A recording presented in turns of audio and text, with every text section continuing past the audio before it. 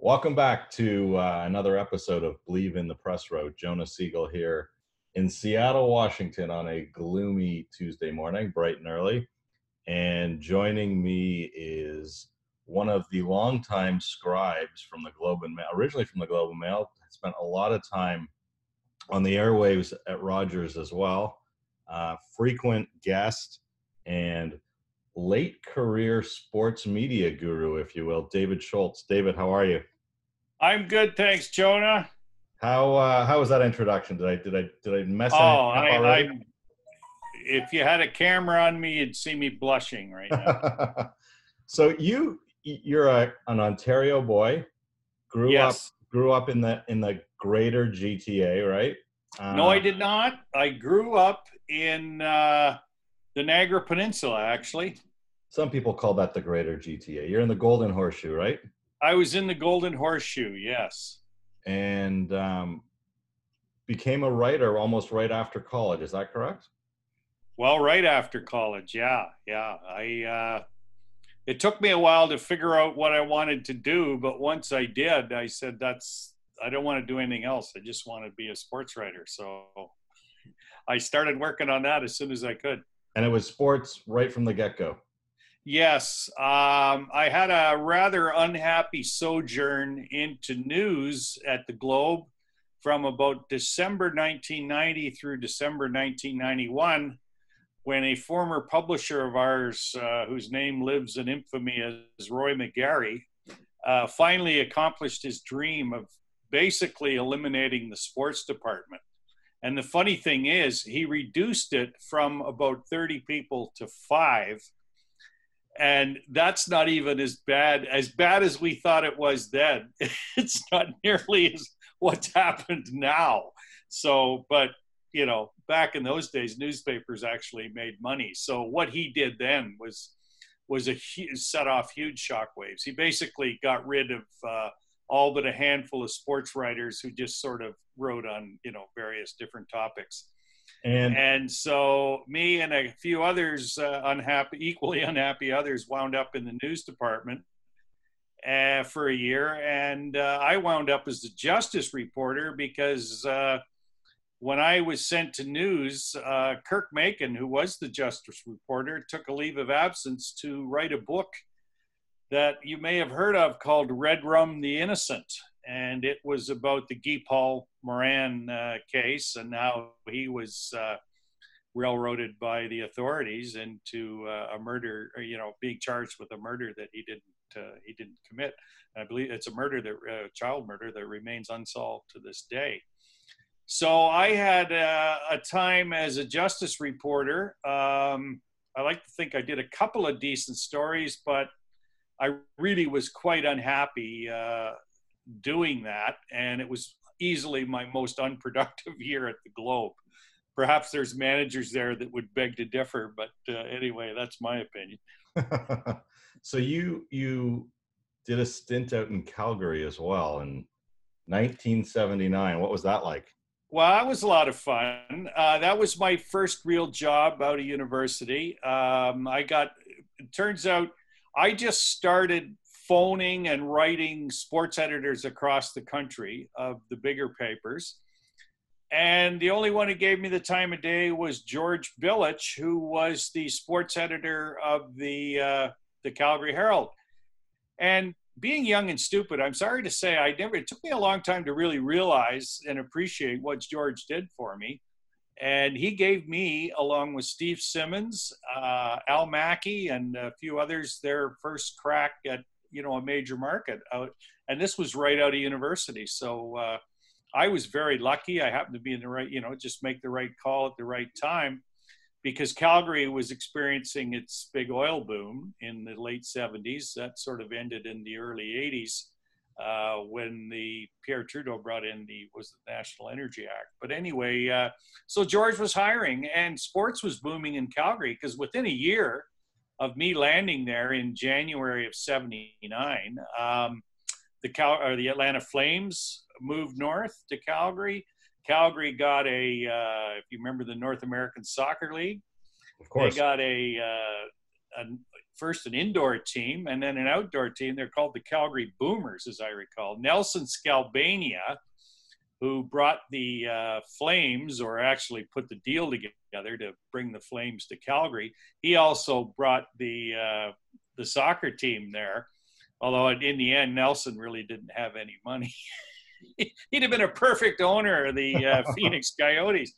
But so he sort of ran out of gas. But there were plenty of rich guys in Calgary who stepped in and, took over the Flames. And the Seaman brothers and Ralph Scurfield, I believe his name was, really nice man who I think he got rich. They all got rich in the oil patch anyway, and they had real cash. So they, and I was able to, within a year, walk into the Flames beat. I went from the Herald to the Sun to manage it.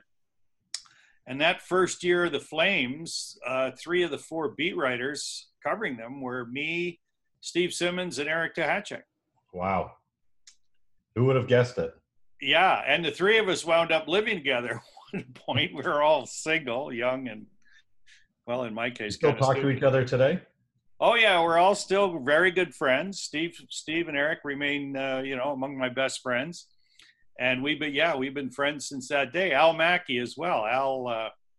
Al worked at the Herald for a number of years. And then later on, all we used to talk about was how we were going to get back to Toronto, get to the big time. And as it turned out, I was the first guy to do it. But that's only because I managed to land a job on the desk as a copy editor and page designer. It was really hard to break into the Toronto market as a reporter. So I kind of took the back door. And then later on, Steve joined me. He got hired by Wayne Parrish over at the Toronto Sun. I was at the Globe by then.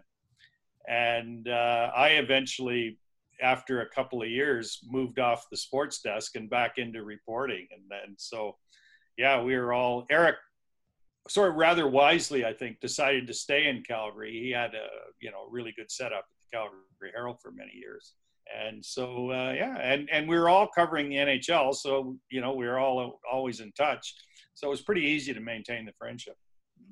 So you've written a bunch of books. I wouldn't say a bunch. Well, it was 3, I think. I got 4 in front of me. 4. Well, let's see. I did the there's book 3. on Eagleson. Sorry, there's 3. One of them's written twice under 2 different names. 2 different names. Well, so it says Tales from the Toronto Maple Leafs in 2007. Yeah. And then Tales from the Toronto Maple Leafs Locker Room in 2012. Yeah, that publisher, the original publisher, went bankrupt, and then eventually its assets were bought by another company that decided they could continue. They brought out a couple of later editions of the book, which is basically a set of anecdotes about the Toronto Maple Leafs. And on a couple of occasions, I think one to include the Brian Burke years and one to include the Austin Matthews, Mitch Marner arrivals, I wrote some updates, and they reissued the book a couple of times. Yeah. So your first book was with Bill Houston. Yeah, that was on Alan Eagleson. So I'm just curious why there wasn't a follow-up called like Email Etiquette with Bob Goodenow. Oh, probably because the Eagleson book really never sold many copies. We didn't exactly get rich on that. You're listening to Believe in the Press Row with Jonah Siegel and longtime Globe and Mail reporter David Schultz. Whatever happened to Bill Houston? Well, Bill took the first the series of, over the last 10, 11 years, there was a series of buyouts at the Globe and Mail. And Bill left in the first round. He decided to leave, and that was the best buyout of the bunch. I think guys like him who had been there for at least 30 years wound up with a year and a half pay, I think, and it made sense for Bill because I believe his wife at the time had some health problems, and the doctors recommended that she move to a more dry climate. And so and I'm guessing a bit here because I haven't talked to Bill in a long, long time. So they began splitting the year in, I think, Scottsdale and Ontario. So it sort of made sense for Bill to move on, although I think by that time Bill had had his fill of the Globe and Mail. Gotcha. So two other things, you know, there's a bunch of things that come to mind when I think of David Schultz. One of them obviously is Bob McCown. We'll get there. I'm curious, do you still get holiday cards from Reginald T. Baum? No.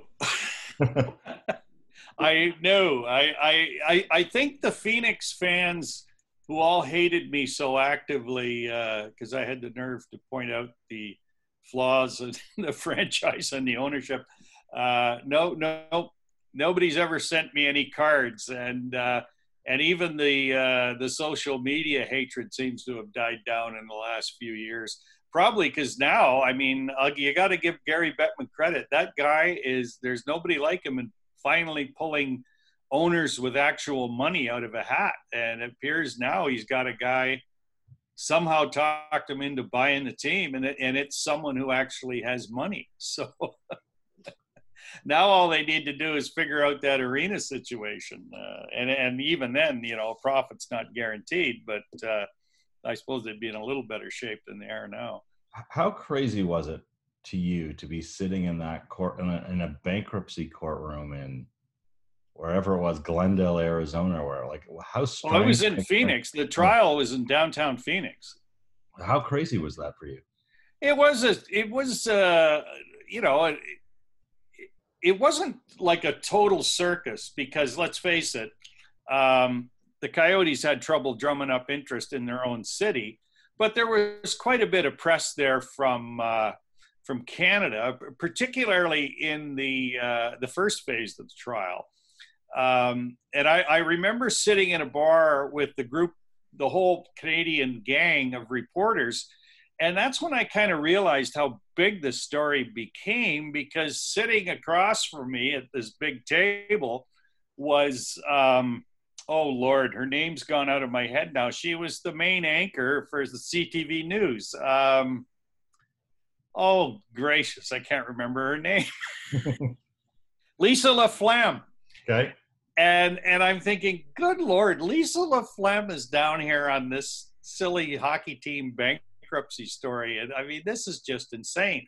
Now, I will say that when I first started covering the story, and the one thing I can claim is that I was the first guy to really, you know, take a hard look at the Coyotes. And this goes back to the several years, probably 7 or 8 years earlier, when they were being sold to Steve Ellman, who I was quickly told had no money, but he was the only sucker in sight, and so they were going to be sold. And in fact, the previous owner was the guy who told me. He said, what this team needs is a billionaire owner, because he said, you've got to have the ability to just build your own building. Because at that time, Scottsdale, the town of Scottsdale, was one of the few smart communities in North America, and was telling the Coyotes, no, we're not going to hand you an arena free and let you keep all the revenue. We're interested in doing a deal, but it's got to be fair for us too. This was unheard of. Imagine that, being fair to the town instead of just emptying its pockets. And so he wasn't getting Ellman, and Ellman certainly couldn't afford to build the thing himself. He was probably, by my estimations, worth about $50 million. I mean, he wasn't penniless, but he also was out of his league. And Richard, oh good Lord, now this is how bad I am with names. His last name is not coming to me, but he was the owner. He's the guy that moved the team from Winnipeg. And he told me, he said, I'm worth $300 million and I cannot afford to keep this team because I can't afford to build an arena by myself. And that's the only way this team can survive, because what that team needed and still needs is an arena in either downtown Phoenix or Scottsdale. Well, the big arena in downtown Phoenix wasn't suitable for hockey then, nor is the one that replaced it. So Scottsdale made a lot of sense because the majority of their fans, and these were wealthy fans too, by the way, lived in Scottsdale. But Scottsdale wasn't going to, just roll over and write a check. So this was a slow process. But that always stuck with me, what the Coyotes owner said to me. He said, my accountants told me I have to sell this team or I'll have to go back to work. He owned a big health company in the U.S. and had people paid to run it while he enjoyed a life of leisure. And he said, I certainly don't want to go back to work. But he says, I'm going to have to sell it to this guy. I don't really want to. But he's the only guy in sight. And that's exactly what happened because Elman talked these hillbillies in Glendale into handing him an arena and plus all the money. And it was an insane deal. Everybody knew it at the time because if you know the area in Phoenix at all, the middle of nowhere. Scottsdale is in what they call the East Valley on the east side of Phoenix, and that's where all the really wealthy people live. Glendale is in the West Valley on the west side of Phoenix, and that was at that time very much a blue collar community, and there wasn't a lot of money there. But the town council was convinced if they could talk sports teams and leagues and whoever into coming there, and they would build stadiums and arenas for them, that's how they would prosper. And they very nearly bankrupted the town in doing it. So basically, Elman moved the team on the opposite side of the region from its fans, and they just said these rich guys who bought all the club seats, bought the boxes, said, we're not driving an hour and a half on a weeknight to, watch hockey. We're not that invested in it. So it all dried up. Now, whether or not they ever are able to pull off an arena deal in the next few years to go back to either downtown Phoenix or into Scottsdale, whether or not they ever get those people back, I mean, it's been a long, long time. I don't know. But, at least now they got a guy with some dollars, and it'd be entirely up to how long he wants to keep pouring money into the franchise. I wouldn't count on it being a long time because if you remember, the Florida Panthers have had a succession of owners with actual money, and they soon got tired of writing checks for $20 million every year. So even rich guys get tired. Still, nobody goes to those games. Yeah, and I think in the long run, unless they somehow pull off a miraculous arena situation, and even then it's not guaranteed. I think the Cowboys or the Coyotes are always going to be something of a headache. So let's transition. So your last book is certainly the most relevant, I think, today. The sports world in Canada, and even I would say the sports business world in the U.S., got a hell of a shock one morning when word broke that Rogers had bought exclusivity to the National Hockey League television rights in Canada. Yeah. Now, before we proceed on that, there's one thing where I got yapping there. I left out the main point in that whole thing about the Coyotes, which is why I started covering it in the first place, and why people like Lisa Laflamme were down there at the start of the trial. And that was the Coyotes were certainly seen as a team that would come back to Canada, and it would bring the NHL back at that time, either to Winnipeg or Quebec. No, wasn't it Balsillie? Balsillie was circling to bring them to Hamilton. Yeah, well, I think most people knew he wouldn't be allowed to ever bring them to Hamilton, but he certainly tipped the whole thing over. Wasn't it Balsillie's grand scheme to send he had been trying to buy a team, and wasn't it his grand scheme to knock the team into bankruptcy to force the sale to him? Yeah, that actually wasn't his grand scheme. It was a lawyer named Richard Rodier had thought that up. But it was his lawyer, wasn't it? Well, he became his lawyer. Originally, when Rodier dreamed up this idea, I believe he went to Melnyk, because I think Melnyk didn't own a team then. And, pardon? Does he own one now? Well, this is back before Melnyk got hit by the falling stock price of the drug company he founded. Plus, I think what really did him in was a divorce. But anyhow, Melnick was interested in buying a team, and Rodier had thought this up concerning the Cowboys. And I believe Melnick was the first guy he approached. And Melnick said, thought about it and said no. And then Balsillie was another obvious target because he had already tried to buy the Nashville Predators and the Pittsburgh Penguins, all with an eye to moving them to Hamilton. And so, yeah, Balsillie was a guy who loved to take, audacious gambles, and he was a really obstinate guy who was willing to stick with it. So it was sort of a match made in heaven that Balsillie loved the idea, and away they went. But that was the only reason anyone, I mean, let's be honest.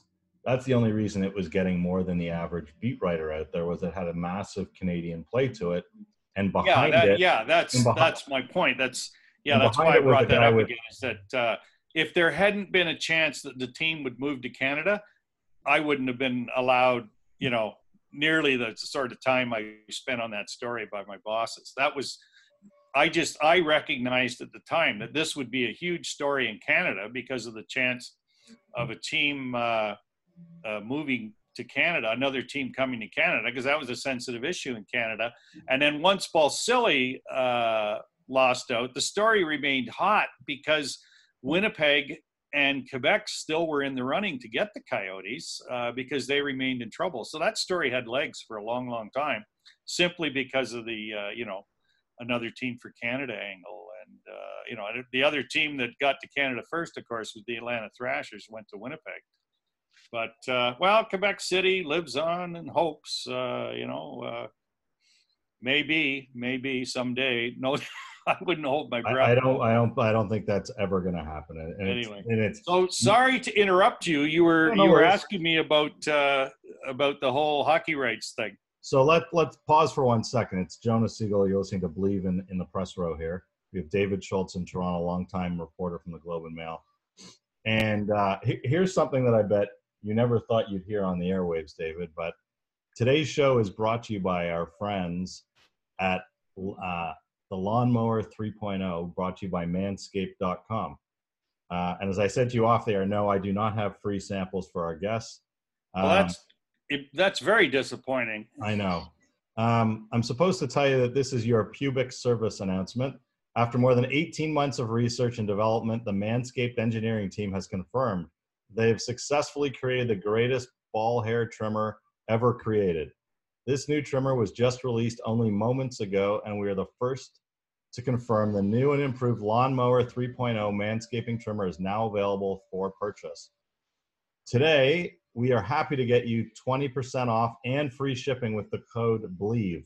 That's BLEAV at manscaped.com. That's 20% off with free shipping at manscaped.com, and use the code BLEAV. What a great lead-in to Rogers buying the exclusive rights to the National Hockey League. When you first heard... Yeah, Rogers certainly took a haircut, right? Yes.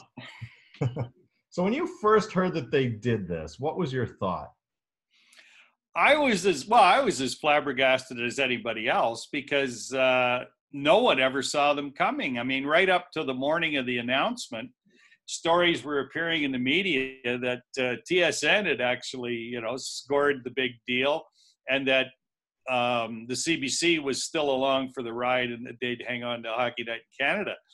And so this announcement that Rogers had bought the whole thing, and that CBC and Bell were out, that was like, it was a thunder, just like a big burst of thunder.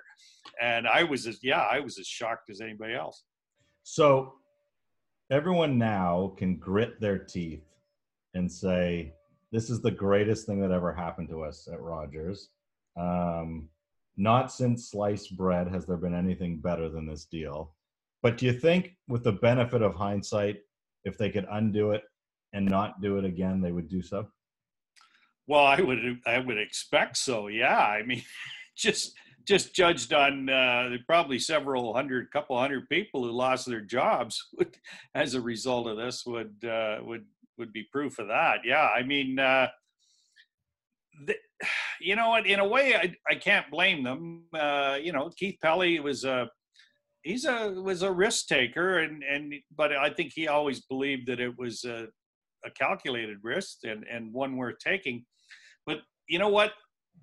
In their defense, I will say that they had the worst luck after they signed that deal that you could imagine. Nothing went right for them in the first 3 years. And then when it did go right was it the third year when the Leafs finally got good? It didn't last, and it turned again. And so, but that's what happens when you take enormous risks like that. The slightest misfortune can do you in. And that's basically what happened, because if you go back to when they signed the deal, you could sort of convince yourself maybe it is a risk worth taking, because the Leafs, if you remember, and a lot of people don't nowadays because of the way things turned out, they were on the upswing at the time. That was the year they almost and should have beaten Boston in that Game 7 in 2013. They had the 4-1 lead in the third period and blew it and lost in overtime. If they'd have won that game, who knows what had happened? Well, although you could probably tell yourself that in retrospect was the worst thing that could have happened to the Leafs, winning that game, because that team actually wasn't that good, and it led to the team they got now. And they, people may not be happy with the way they're playing right this minute, but I still think the way this current team's made up has a far better chance of winning a cup than the 2013 team ever did.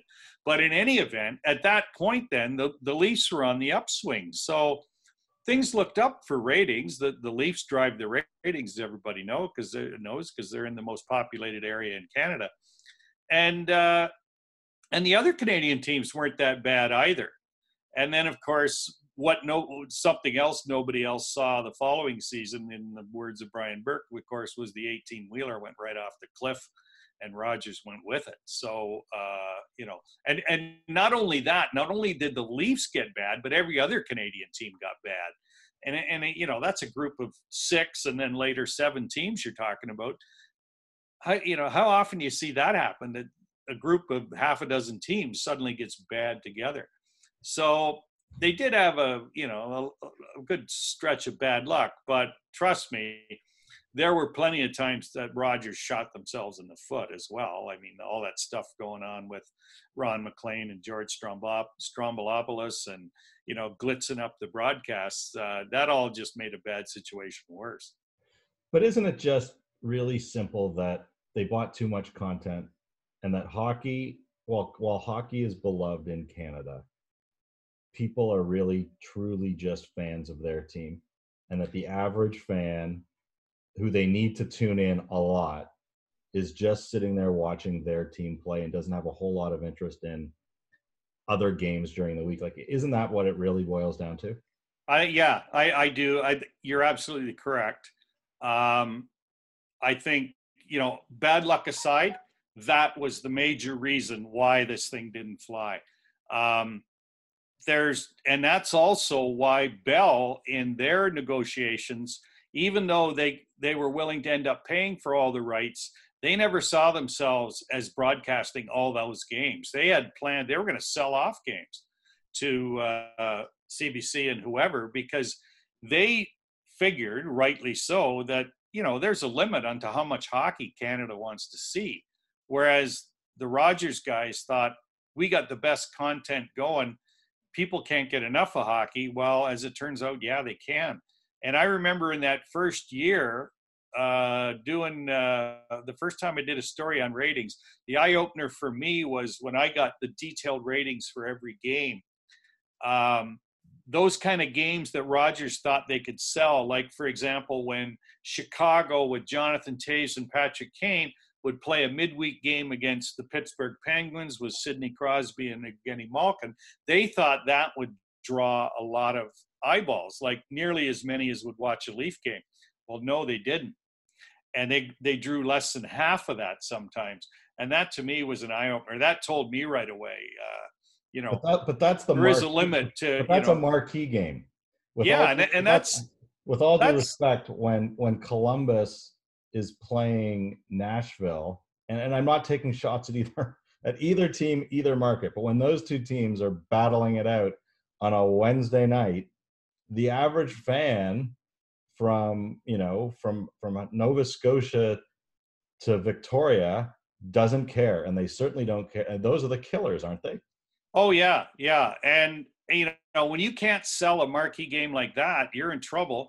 And the other mistake they made, they thought the Sunday night games would, which featured Canadian teams, would be a hometown hockey. That was a big surprise to them how badly that's done. But then if you thought about it, it's like, wait a minute, no. Canada watches hockey on Saturday night. And so in most instances, let's speak generally here, the women in Canadian households are not as big a hockey fans as the men. So let's say they're willing to sit through Ron and Don and the Leafs or the Habs, whoever, on a Saturday night, but they're not willing, because Sunday night's a big TV night, other kinds of program. They're not willing to give up both nights of the weekend to sit and watch hockey. So, I'm sorry to interrupt, but especially if it's not your team. This isn't the National Football League, right? Right. And chances are, because it was a back-to-back night, it wouldn't be your team playing. Right. And so, it was, once you thought about it, it makes sense that the ratings would be less than half of what you'd get on or maybe even sometimes a quarter of what you get on a primetime Saturday night game. So it was a doomed philosophy to begin with that was eviscerated by the fact of really bad luck that you talked about. That's my conclusion. Yeah, and I think you're right. I agree. When you look back on it, it's like, I guess, how did we ever think this thing?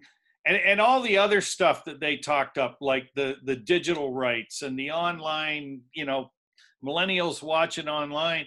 Well, that all blew up too, because millennials' viewing habits are so different than ours or mine.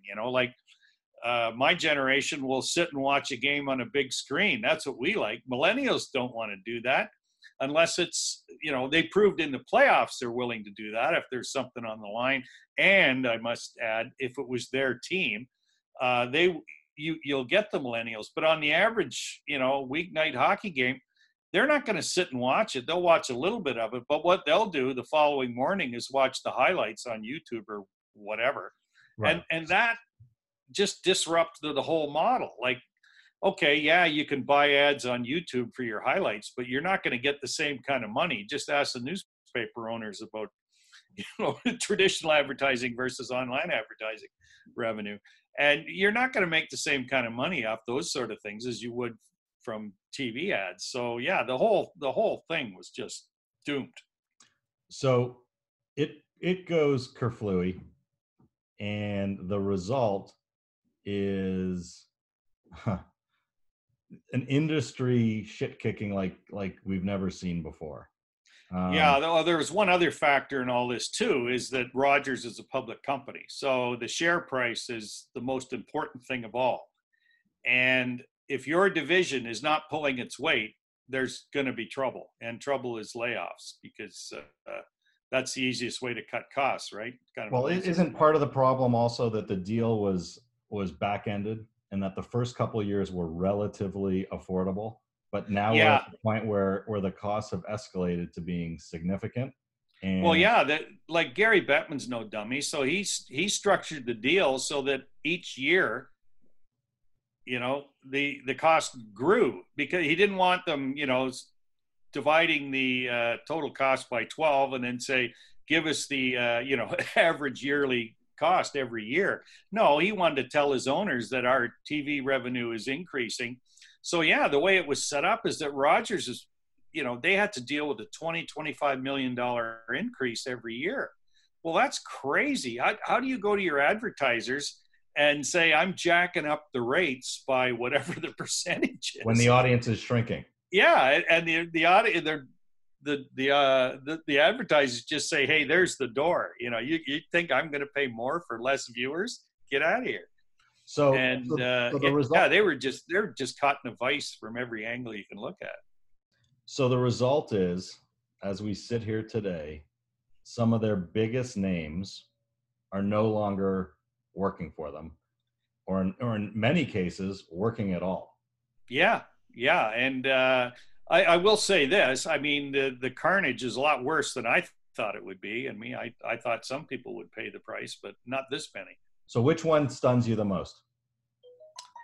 I would say in the first round, the whole bringing Ron MacLean back and getting rid of George, that was a stunner.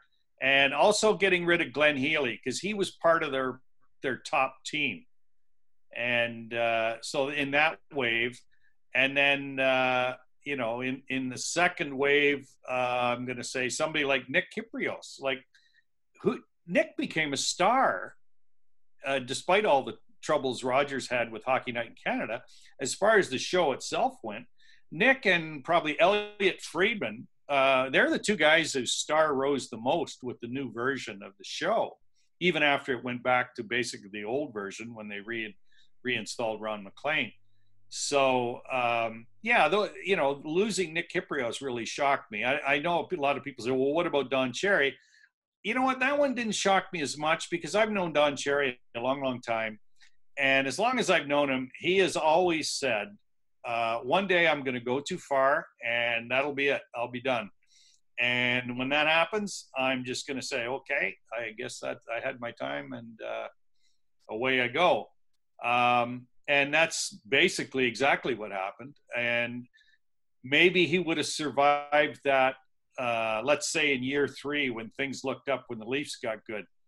But with the ratings going for another tank job and the costs escalating the way they were, plus Don, let's face it, Don, I think he'd run his course in the biz. It was pretty easy for Rogers to cut him loose. Now you've omitted one very large name, but granted, he wasn't. I always forget somebody. So. Well, you've dedicated a lot of work to this one person. I'm talking about Robert McCowan. Oh, Bob. You know what? Again, yeah, he was a huge name and it got let go. But you know what? His medium and himself had become less and less important over the years. So by the time he was let go, to me, it wasn't that big of a deal. And you know what? I'd stop listening to him because, I got tired of Bob just mailing it in. And that's my opinion. It's not, I can't state that as a fact, but in my opinion, the last 4 or 5 years, Bob was just mailing it in. He wasn't interested. And the show reflected it. And, I think you can tie it in, like if you remember, Brunt left the show. And I think that had a lot to do with the fact that, and again, this is my opinion, and you call it an educated guess or whatever. Certainly, this isn't anything that Stephen Brunt ever said, but I think Brunt got tired of having to carry the show along with the producers. And it was like, why should I do this? So to me, the show was getting, down at the heels, kind of shop worn. And by then I'd started listening to Overdrive. And I still do to this day. I find, everybody can say, yeah, those 3 guys are just a bunch of frat boys and bros, but they're entertaining. And you get a laugh. I've gotten into a habit of, I listen to them almost every day. So let me interrupt you for 1 second because you brought up something interesting to me. Longtime reporter, you did the bankruptcy work in Phoenix. You dabbled on the business side of things. You ended up in the media game. You were a frequent, not just guest, but co-host on Primetime Sports. So you know the business as well as anybody else does. I think we're about to see for the first time ever the Fan lose multiple segments and or book slots, if you will, to TSN. And I'm pretty sure that that's never happened before as long as they've had competition in sports in the marketplace. Certainly not in radio. I'm only talking radio. Yeah, no, this is pretty much unprecedented, I think, in radio, and maybe almost in any kind of radio, because radio for many years was such an ingrained habit. Like I remember talking to Brunt once about and this was for I think the first of 2 features I did on McCown, and why he, held the ratings the way he did for so many years. And Brunt pointed out, he said, radio is a habit with people. And he said to me, how often do you change the preset buttons on your car? And I thought, yeah, when I get a new car, that's about it. And he said, yeah. And he said, if you remember, Brunt went to the Team when they started that up to try and compete with McCown briefly. And he said, I soon realized that, this was a losing cause, trying to unseat Bob. But I think the way it's happened now is this is what newspapers got caught in, is that viewing and listening habits are changing as radically as reading habits have.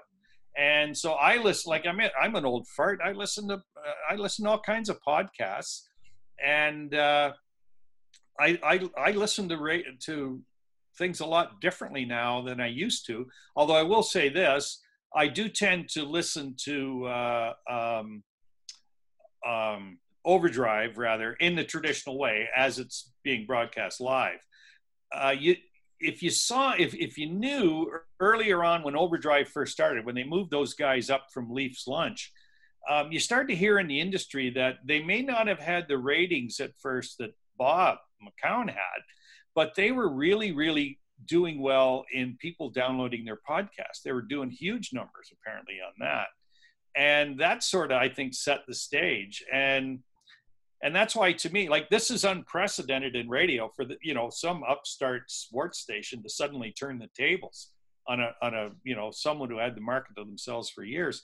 But I think this is all part and parcel of the fact that the whole business is changing so radically and so quickly that it's not as big a shock, I guess, as it should be. So the only part of the system that's not changing is the effing rating system.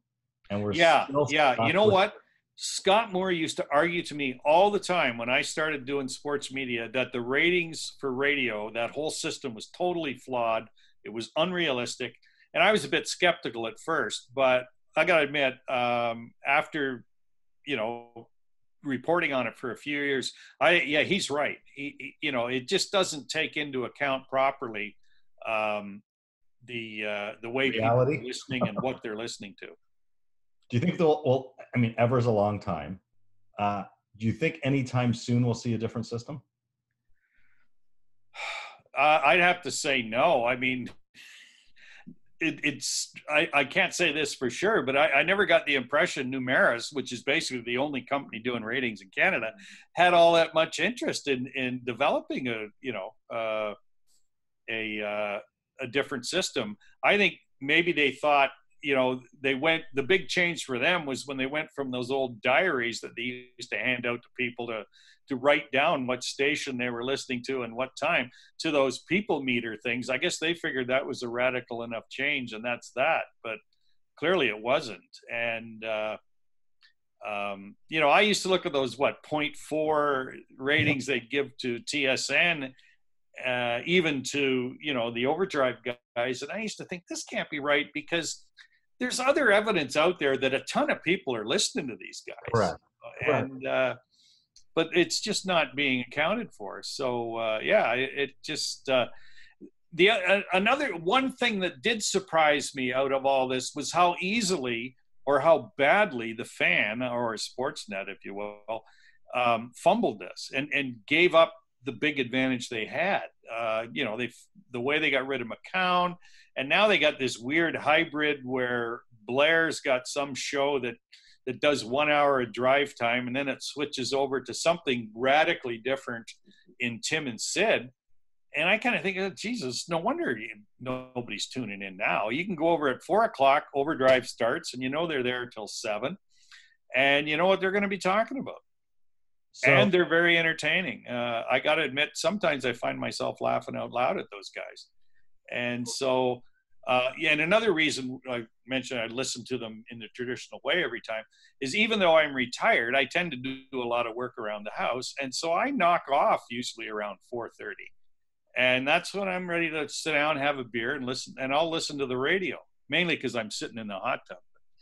So, and that to me is like that half hour at 5:00 when those three guys hook up with Ray Ferraro. that to me is tremendous radio.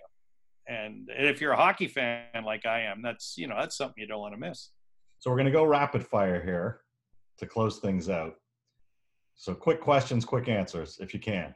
If I can. Okay. So my colleague Mike in Boston wants to know what your thoughts are on members of the media reporting on the media. So, you were at the Globe. How difficult was it being part of the press, reporting on the press?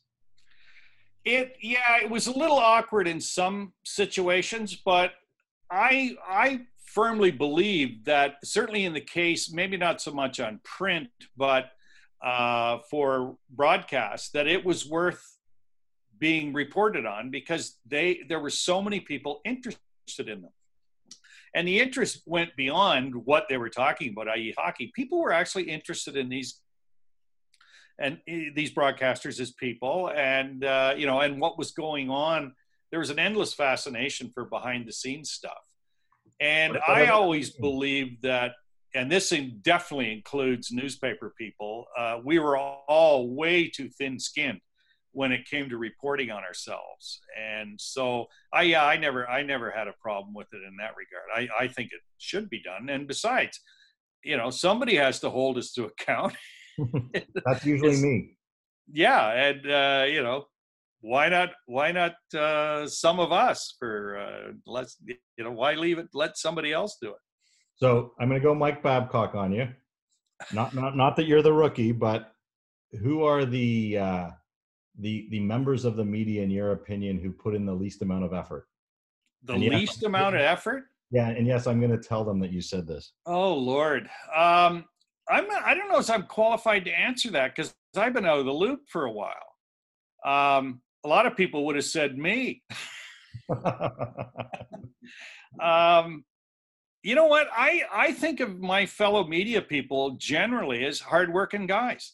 Bob McCown, he was a guy whose name would always come up in this kind of discussion because he was famous for showing up 5 minutes to 4, walking in the door, grabbing the notes from the producer. He'd sit down, do the show, and the show was always great, and then walk out the door at 7 o'clock. Now, I used to be a little snotty and think, now there's a guy who makes the minimum amount of effort for the maximum amount of dollars, until I actually was on his show and watched him operate. And clearly, because of his grasp of certain topics, not always hockey, I must admit, he had not been sitting at home by the pool doing nothing all day. He had clearly been informing himself. So, and I'll say this though, as I said earlier, the last 3 or 4 years when he started mailing it in, that stopped happening. And I think, if you want to talk about guys that were putting in the least amount of effort, yeah, his name would be on the list. Perhaps because he was distracted by his wineries, which I gather haven't been going very well for him. And, but you know what? I don't think it's a very long list, to be totally honest. All right. So will we hear McCown on the airwaves again? And if so, where do you think? Well, it won't be for a lack of trying. I mean, I believe, and often, and I think a lot of it's because of the winery issue, which I don't think he's fixed yet. Bob needs cash, I believe. And so, yeah, I would say as we speak, and he certainly has been saying as much on Twitter the odd time, that he's definitely working on something. What it will be, who knows? But yeah, if we don't hear him again, it won't be because he wasn't trying to make it happen. I'm told that your wardrobe selection was a hot topic on the road.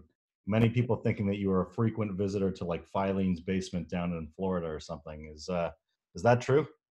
Well, I don't know if it was a hot topic, but yeah, oh God, 25 years ago or so, I sort of accidentally got into Hawaiian shirts. And it happened in Pittsburgh, of all places. I think it was Simmons and I can't remember if it was during the playoffs or not. I was probably in the late 90s. We wandered into Kaufman's, which used to have a big department store downtown, and they were having a huge sale on I think it was on Hawaiian shirts, and I bought a couple, and that sort of started the whole thing. Now when you say Filene's Basement, I was a regular at Filene's Basement, but at the one in Boston, the original, the real one. Down near And the that was a sad day when that closed. But I had sort of a rule with the Hawaiian shirts. I now have somewhere, I'm going to say between 30 and 40. It's been a long time since I counted them all, and we're in the process of cleaning out our basement. And some of them already got shipped to the the local restore.